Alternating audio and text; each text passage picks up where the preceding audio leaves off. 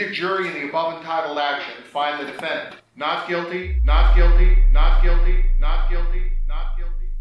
In this episode, we're going to talk about Isaac Wright Jr.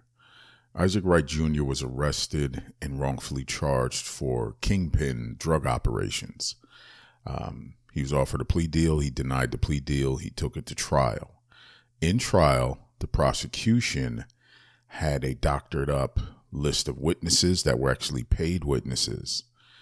They had police officers write statements. The judge was in on it. Mr. Wright was convicted to life in prison plus 50 or 60 years. While in prison, Mr. Wright studied law, fought his own appeal, was exonerated, released from jail, released from prison, continued to study law, became an attorney, went back to the same exact courtroom that convicted him wrongfully in the first place. Here's the bittersweet part of this story. Mr. Wright got the judge convicted and locked up. All the police officers were convicted and locked up. And the prosecutor who spearheaded the whole thing was convicted. However, the prosecutor committed suicide before reporting to prison, so he took the coward's way out. There is an absolute agenda. It's called the criminal injustice system. Now, don't get me wrong. There's the criminal justice system, but then there's the criminal injustice system as well that has an agenda, the prisoners for profit agenda. And we really have to look at this as a whole, folks. What is going on? Statistics. Last year, over 111 million arrests were made in this country. Out of those, 58 million were wrongfully arrested. Now, if you're arrested, you go through the process. Bails are set so high for most people that they can't get out. Regardless if you're innocent or guilty, you get a bond, right?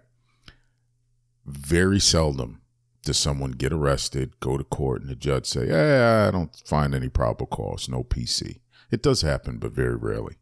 So in this term, how are people supposed to fight for their rights? Look at what Mr. Isaac Wright Jr. did.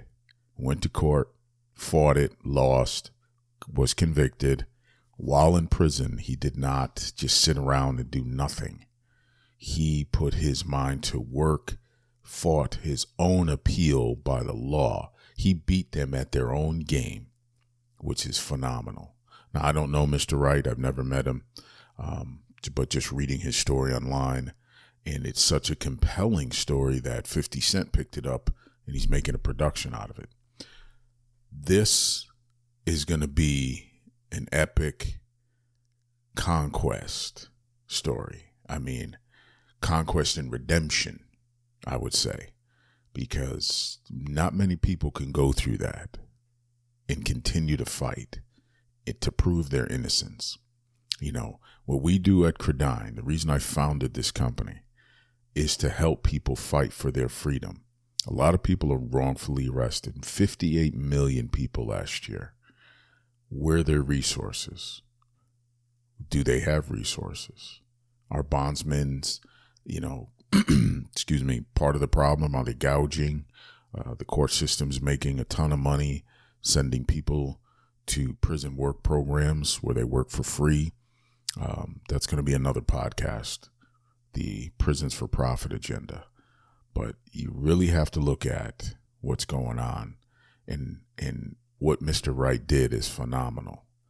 Now that he's out, he's an attorney, Isaac Wright Jr., attorney at law, and he helps people who were wrongfully arrested fight. He goes by hashtag the Giant Slayer, because what he did, he definitely beat that giant. And that's going to be a great production. So, ladies and gentlemen, we'll see you next time on Not Guilty.